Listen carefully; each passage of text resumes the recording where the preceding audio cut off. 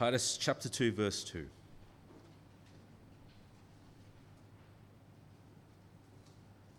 Verse 2. Older men are to be sober-minded, dignified, self-controlled, sound in faith, in love, and in steadfastness. Older women, likewise, are to be reverent in their behavior, not slanderers or slaves to much wine. They are to teach what is good, and so train the young women to love their husbands and children, to be self-controlled, pure, working at home, kind, and submissive to their own husbands, that the word of God may not be reviled. Likewise, urge the younger men to be self-controlled.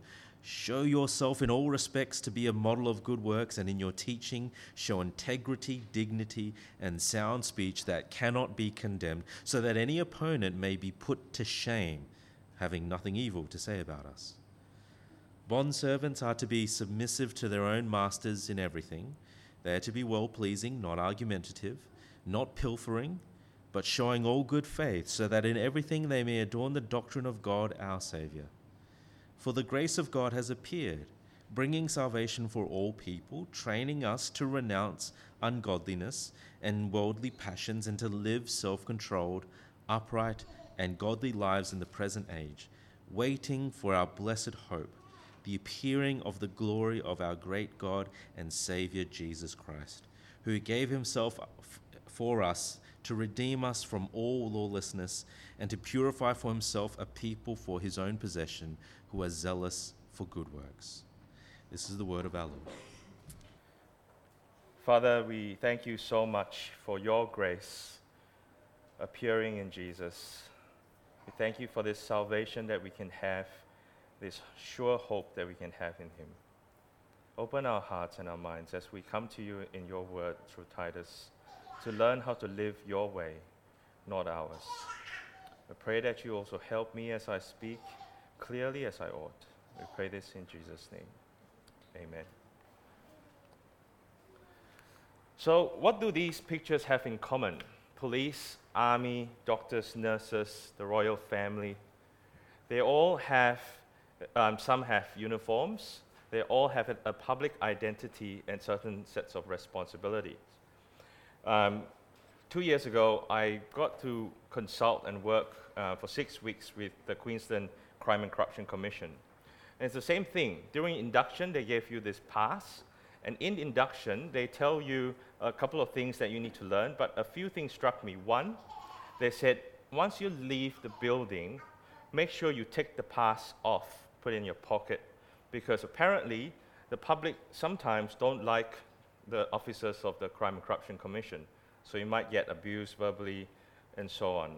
So that's a public image that we need to uphold. The other thing they told me that struck me is when you're off duty or you go to another site, when you're, I sometimes consult in various government departments, and they say if you see something dodgy, because you're the Crime and Corruption Commission officer, you are obligated to record that incident. So you have certain responsibilities as an army officer, as a nurse, as a doctor, as police, as the royal family, to do certain duties. There's external and also responsibilities that you have. However, there's a big difference between these people and us as Christians. All of them had to earn that responsibility. They had to train. They had to fight and win a war in the kingdom, potentially. They had to study 4 or 5 years in medical school. I had to provide my CV to become a consultant at CCC. As Christians, we didn't have to do anything to receive this besides trusting in Jesus. Now, now that we are Christians, how do we live God's way? That's the topic of discussion today. Last week, Pastor Iggy talked about how we are saved. We are saved by trusting in Jesus. It's not what we do, it is by what Jesus has done on the cross. And that's grace. But Iggy did leave out quite an important verse and a little clue for today. And after the sermon, he did say he left it for me. So we're going to look at that, just a glimpse into last week, what he left out. Ephesians 2:10. And it says, For we are his workmanship, created in Christ Jesus for good works, which God prepared beforehand that we should walk in them. And that's the focus of today's sermon. Today we'll be focusing on Titus 2. So before we start, I'll give you a bit of background, contextual background of the letter. Titus is a letter written by Paul to Titus. Titus is a pastor of his church, and Paul is teaching Titus to teach us in Titus 2, and in a way, teach his church, and in a way to teach us as well. And I'll be focusing on verses 11 to 14, and I'll refer to 2 to 10 as examples. So focusing on 11 to 14, in summary, there are 3 parts, and you can follow along in the bulletin, the sermon outline, broken into these 3 parts. What God has done, what are we to do, and what's it all for? So the first one is fairly simple. What has God done?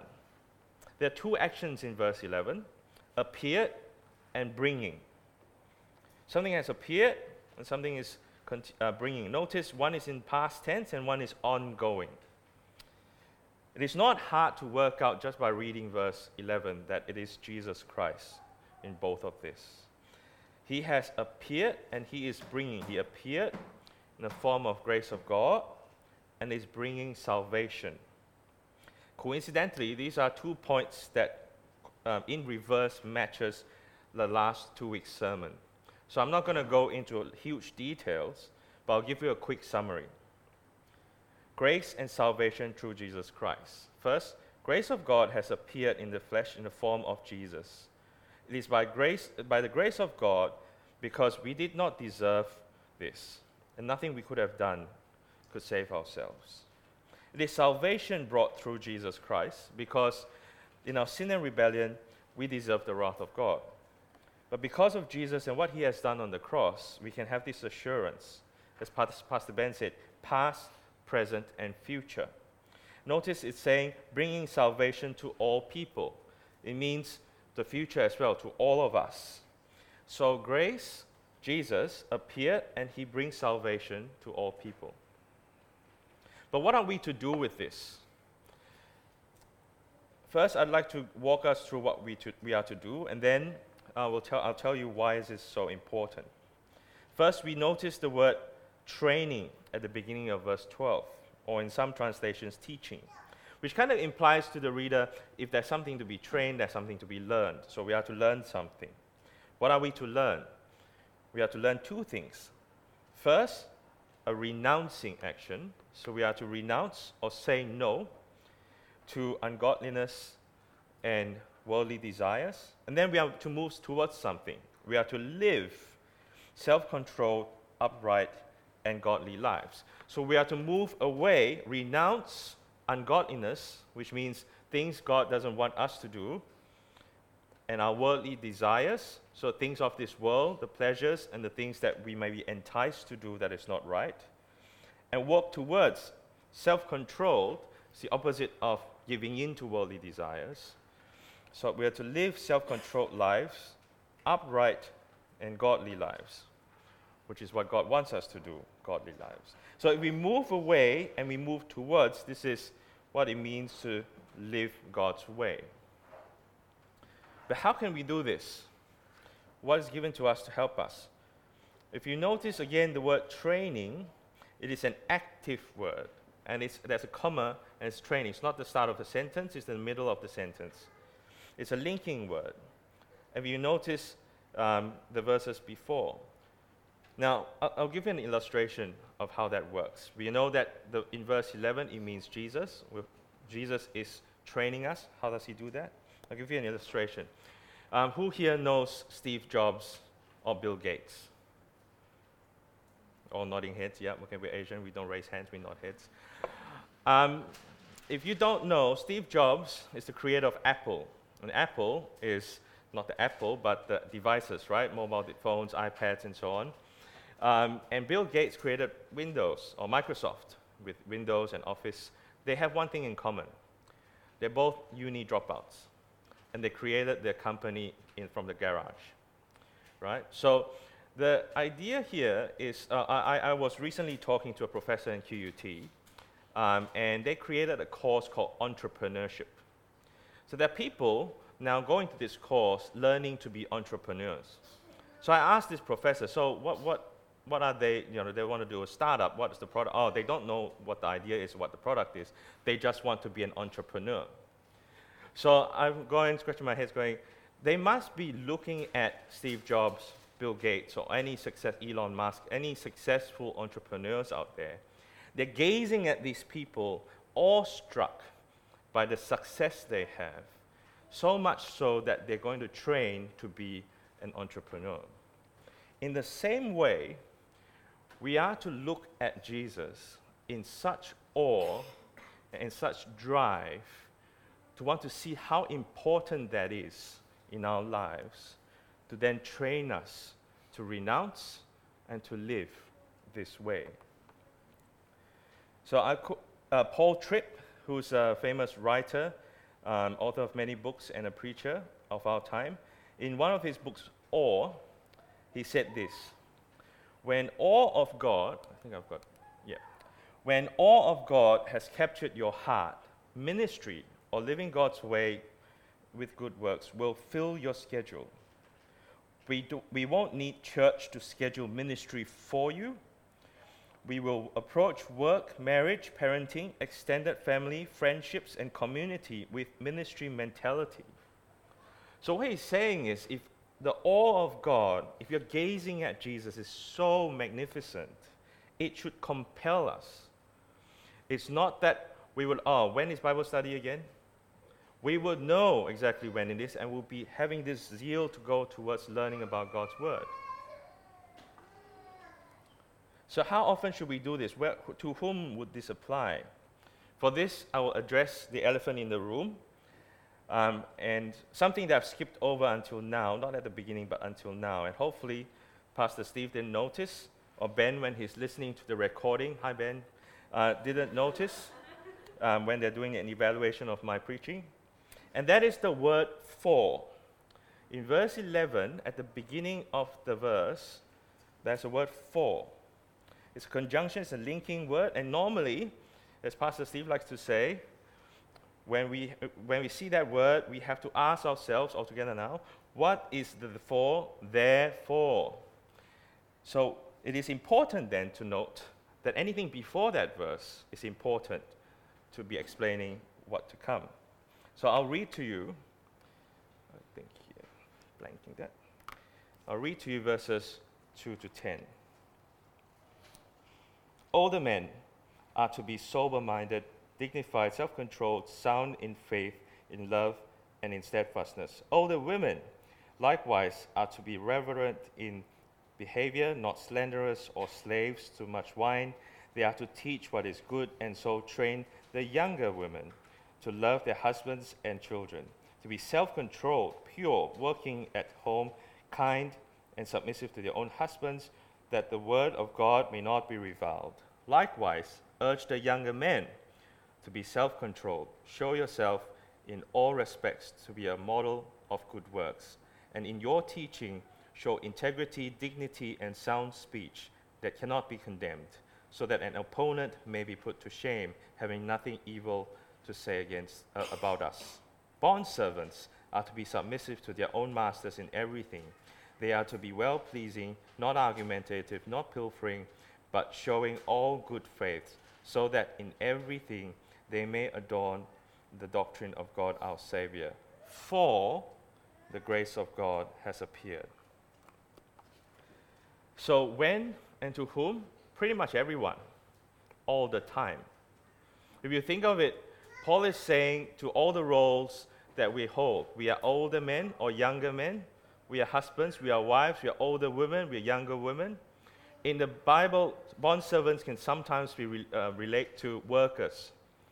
Pretty much all the time, everywhere, this applies. But what's it all for? Why, as a Christian, we are to live God's way this way all the time, everywhere we are? Raise your hands or nod if you know what hashtag YOLO means. Hashtag YOLO, yes? For those older ones of us who don't know what YOLO means, it means you only live once. When you're jumping off a cliff on a bungee and you're taking a photo like this and you're posting it on Instagram, you go hashtag YOLO, right? You only live once. You do whatever you want, however you want, all the pleasurable things of life. Why? Because you only live once. YOLO. I don't know if some of you follow this news. These guys were going to YOLO as well, or so they think. The royal family, they wanted to have their cake and eat it, right? They wanted to have the identity, the riches, the fame of being a royal family. But then Prince Harry and his wife decided, we don't want the responsibilities, the hard relationship problems that come with it. We want to be by ourselves. They want to Megxit, as they call it in this magazine. Have your cake and eat it. YOLO. It is very dangerous for us to think like that just because we have salvation, past, present, future, that we are all right. I've got a ticket to heaven. When Jesus comes again, I'll just show the ticket of Jesus on the cross. I'll enter into heaven. I'm covered, right? Maybe I'll just do the bare minimum to be in the club. I'll come occasionally to church when I can wake up, tick. I'll pray sometimes if I can remember, otherwise before a meal, tick. I'll come to Bible study and pretend that I know those things, tick.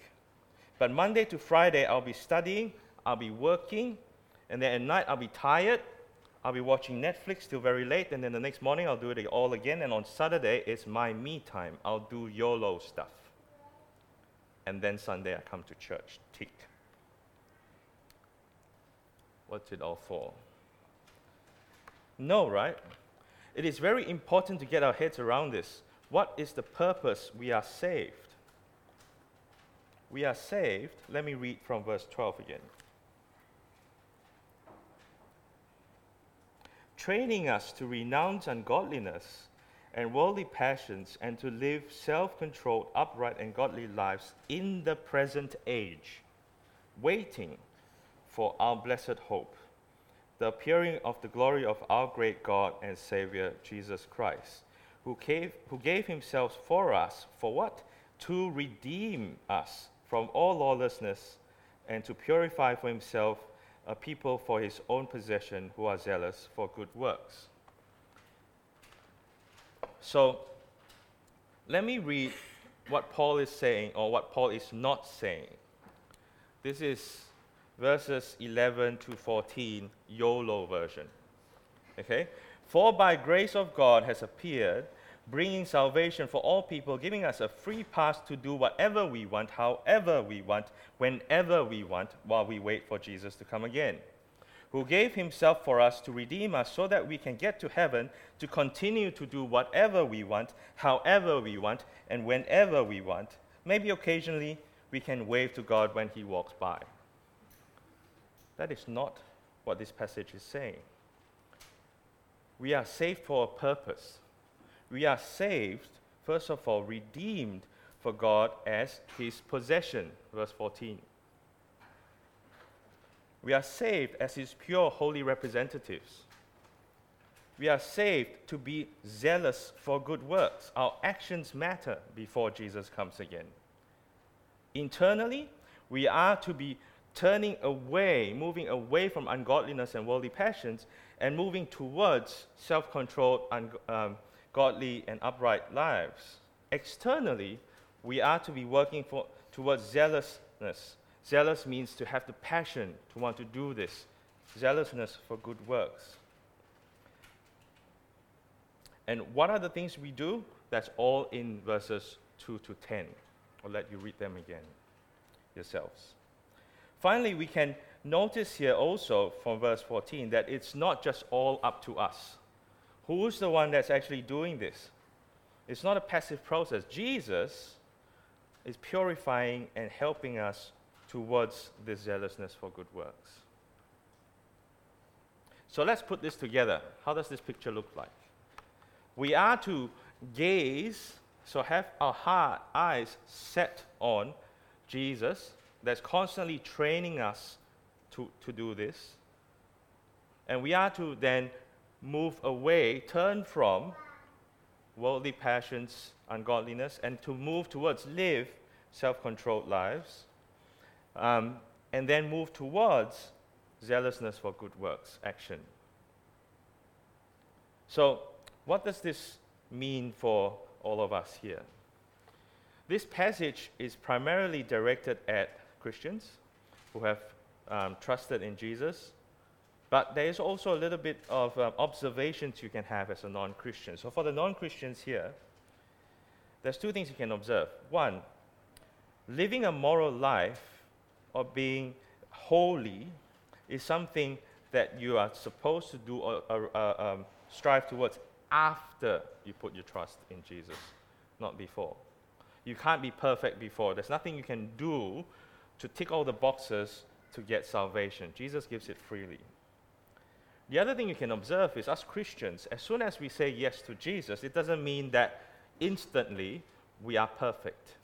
We are not perfect. We are called to do this now, constantly working towards holiness and living God's way. We have no ability to do it ourselves, but because we trust in Jesus, Jesus is the one actively doing that in us and for us. But as Christians, we know we are sinful, but we also know we are loved as child of God, as His possession. But for the Christians here, how are you going with your holiness? How are you going with zealousness for good works? Are you gripped by the gospel? Are you in awe of it? And this is where this rookie preacher might get into trouble for saying these things, but I'll say it anyway. It is easy to tick off these big ticket items, isn't it? Don't look at things you're not supposed to look at on the street or at night on the screen, tick. Don't go to the golf course. You guys are probably some of you might golf, I don't know. Go to the golf course on Sunday, come to church, tick. Don't buy big and expensive things, give it to church, tick. Don't swear, don't steal, don't murder, don't cheat, tick, tick, tick. All these are big ticket items that are very easy to say, yeah, I'm doing this. This is easy. But I want us to dig deeper. I want us to turn from this functional way of thinking of living God's way into everyday life. So some of these things are based on true events that I've generalized, just like the movies. As a student, I've heard people say, bro, I'm very tired, cannot. Yesterday, I watched Netflix, many episodes. What next thing I know? 2 a.m. Bro, I've been gaming, this game was so nice to play. Next thing I know, 3 a.m. What does that do? If you're tired, you can't have self-controlled godly lives because you'll be easily angry, easily frustrated. When you're tired, you can't concentrate on Bible study or doing one-to-one with people because you got no time. I'm so tired, I can't meet someone. What about workers? I've heard, some of you do work, I've heard someone come to me and say, I'm so busy at work, I can't take out lunchtime to bring this non-Christian to a gospel event. I'm so busy at work, I got no time to have coffee with that non-Christian so that I can get to know him, so that I can preach the gospel to him. I've got no time. So I work 9 to 5 or longer, and then I'm tired at the end of the day, and then I binge watch Netflix, and then I do what I want on Saturday, and the cycle repeats. I am here on this earth as a worker to earn money, to earn more money, to get property, to then get more money, to get more property, so that my kids can have a cushy life and all they want. They can study in the best schools, and so that they can have security. What is security in this picture? As parents, if you're a mom and you do the same thing, it's double the time. You spend 60-70% of your life at work. Then 20-30% of that time to rest and recuperate And then 10%, perhaps, if you remember, you go to church. You double that, husband and wife. How would your kids learn this? Because what they will learn is not turning away from worldly desires. They will learn that we would earn lots of money, go on big holidays. They will learn that I need to do well in this life, not the life to come. As retirees, there isn't none of them here, but I'll say it anyway. You have a lot of free time to hang out. I wish I was retired and have a lot of free time. I don't. What do you talk about? What do you do? Even if you go on a cruise, what do you talk about? Are you building up or are you breaking down? Are you gossiping about someone else when you talk about those things?